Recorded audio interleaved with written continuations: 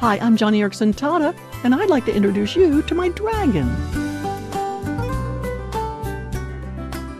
No, it's not an actual dragon, but it's called Dragon Naturally Speaking, and it's the way I do a lot of writing.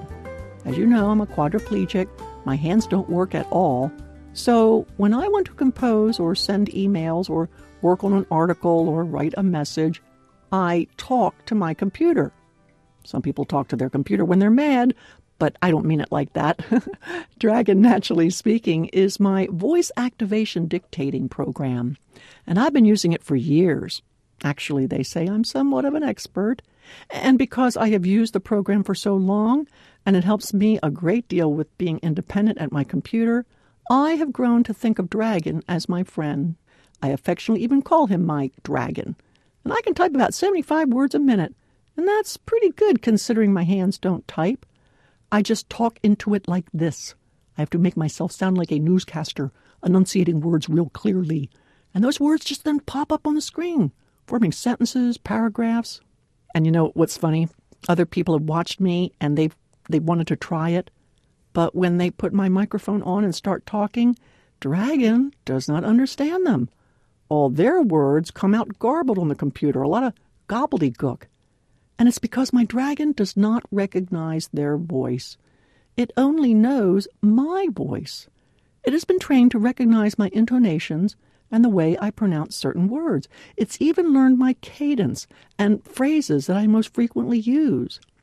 It's taken a long time for my dragon to appreciate my voice, and whenever I use it, it always reminds me of John chapter 10, verse 27, where Jesus says, "My sheep hear my voice."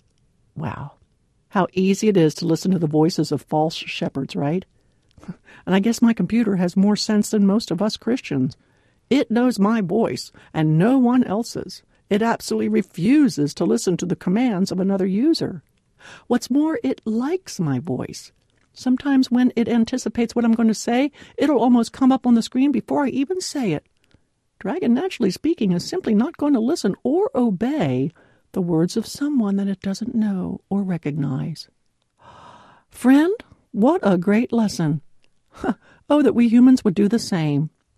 The book of Isaiah says, quote, "The ox knows his master, the donkey his owner's manger, but Israel does not know. My people do not understand."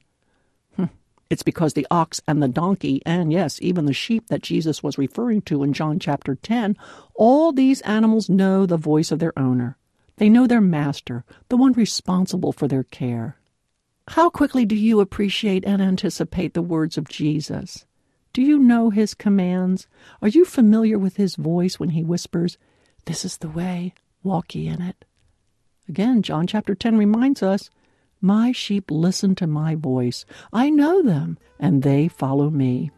It took time to train my computer to respond to my voice, and my voice only. It required a lot of repetitions, but it was worth it.